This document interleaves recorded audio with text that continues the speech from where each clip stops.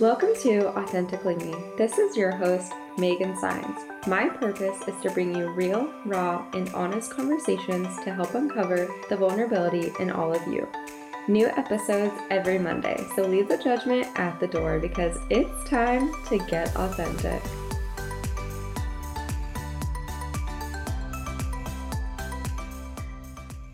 How many of you intentionally practice self-love? I would say most of us only do this when we have had a bad day, feel unworthy, unlovable, when work gets overwhelming, when you feel unappreciated, when you're scrolling through social media and you feel jealous or sad, or even arguing with a loved one and you feel unheard and lonely. Sound familiar? Difficult days and tough challenges can leave you feeling undeserving of self-love, which is why it's even more important to practice self-love intentionally. I want to talk about a little bit what self-love is. So self-love is showing yourself kindness, understanding, and care. It's about consciously choosing to value your own wants and needs and fully appreciating your self-worth. Being self-loving means that you trust yourself, believe in yourself, and trust yourself with respect. At the same time, self-love can also involve gently pushing yourself to learn from difficult experiences and owning your mistakes. When you truly love yourself, you can acknowledge all your strengths and shortcomings without judging yourself for them. Instead, it really allows you to embrace all that you are and encourages yourself to grow.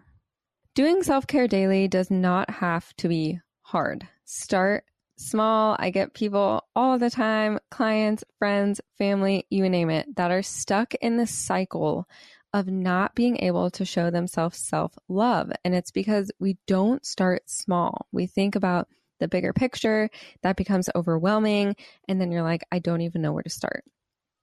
So, for example, if you follow me on Instagram, then you know that I take a daily outfit picture. This honestly keeps me feeling so put together. So this actually started with one of my best friends.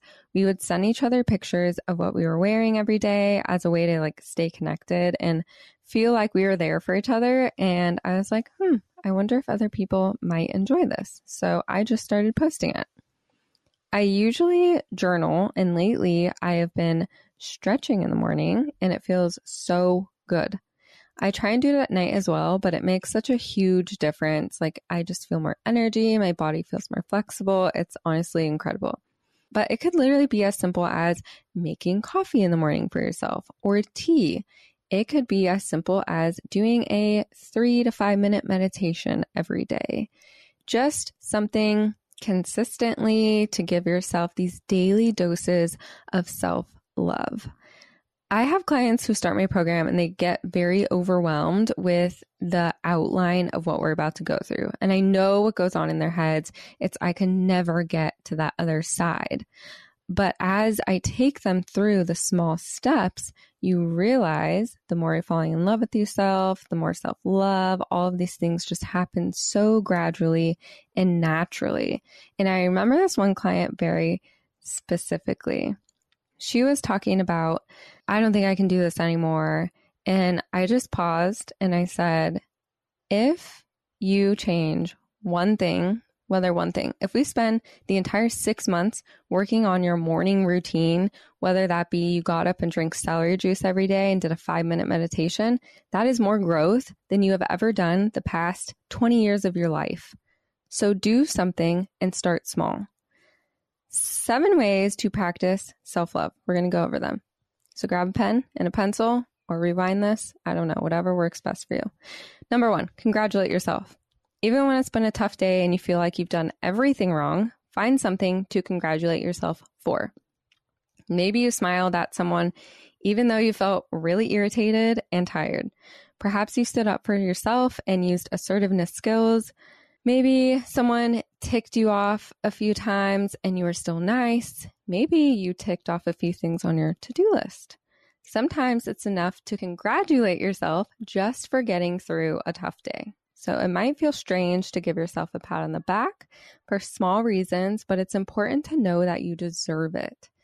Even when things haven't completely gone to plan, even when you've struggled, even when you've made mistakes, you're still worthy of congratulating yourself at the end of a bad day, maybe even more so. Number 2, age and self-care. If actions speak louder than words, then it's important to do things that epitomize self-love. For example, if you feel tired and drained, then go to bed early and listen to relaxing music, take a bath, and read a good book. Make yourself a nourishing meal for dinner. Go for a long, mindful walk in your favorite place without your phone. Just listen to your body and give it what it needs. Number 3, acknowledging your feelings. After a difficult day, it can be hard to acknowledge how you're feeling. We are so often encouraged to put on a brave face and just move on.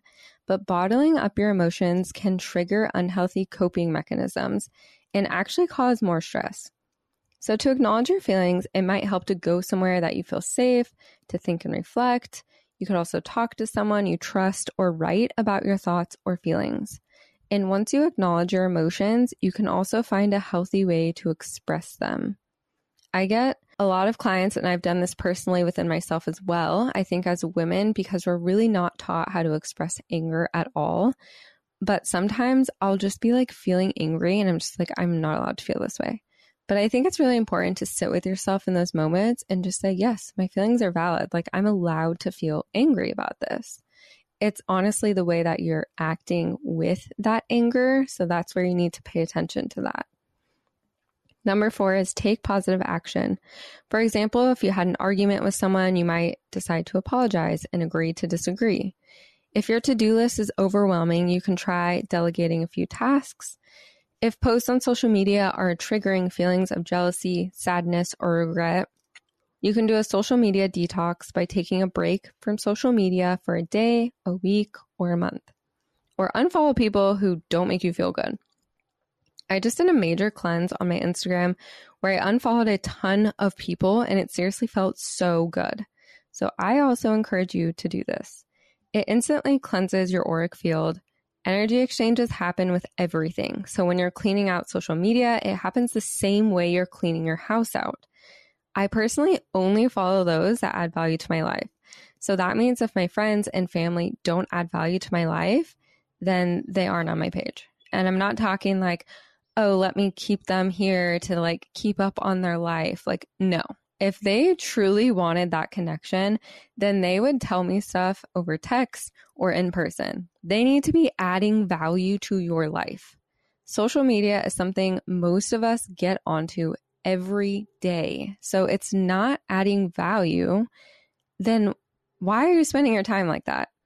Also think of social media of like sitting in a room with a bunch of people, like whose energy would you be around and who would you actually conversate with and why? Like what would you guys be talking about? Number 5 would be forgive yourself. It can be easy to fall into the trap of shouldering the blame for everything that goes wrong, but a more self-loving choice would be to forgive yourself. Remember that you're a human being without a roadmap to life. You're just doing your best as things unfold. You don't need to be perfect. You don't need to make all the right choices. So just acknowledge how you can improve, forgive yourself, and keep moving forward. Number 6 is practice gratitude. A wonderful way to express self-love is through gratitude. Experiencing gratitude is a great self-love practice because not only does it help you feel good, but it allows you to appreciate different things about yourself and cultivate a positive mindset. So try and notice your qualities, the things that make you unique, and your strengths. Appreciate your body and all the different things it can do. Be thankful for your good deeds and the good deeds that other people do for you, which is why I have the perfect invitation for all of you. The Gratitude Plus app is the perfect app to track this, and it is the only app that I have felt compelled to bring a community together on. I honestly love the idea of it, and I found it on a TikTok ad, which I normally don't buy into those, but I was like, let me just check this out, and I love it. I've attached a link that's 30% off the app, as well as the group link for you to join in if you would love to do so, and I would love to see all of you guys there. This has kept me on track even on my worst days, And the reason why I love it is because it has different affirmations you can choose from, like different categories to share in the group. It has a separate community option where you can see people's posts from all over the world. You can choose different questions to answer every day. I love that because personally I get bored with the same question. It also shows your streak to hold you accountable. So I've started using this every day because it's so fun. The streak truly keeps me on track. I'm like, oh my gosh, I didn't log today. Like I need to log it. I just love it a lot. Number 7 is enrich your life with things you enjoy, especially after a bad day. So spend some time doing your favorite hobby, engage with people who love you, be creative just for fun of it, spend time in nature and relax and unwind. I hope you guys enjoy trying these self-love practices for yourself.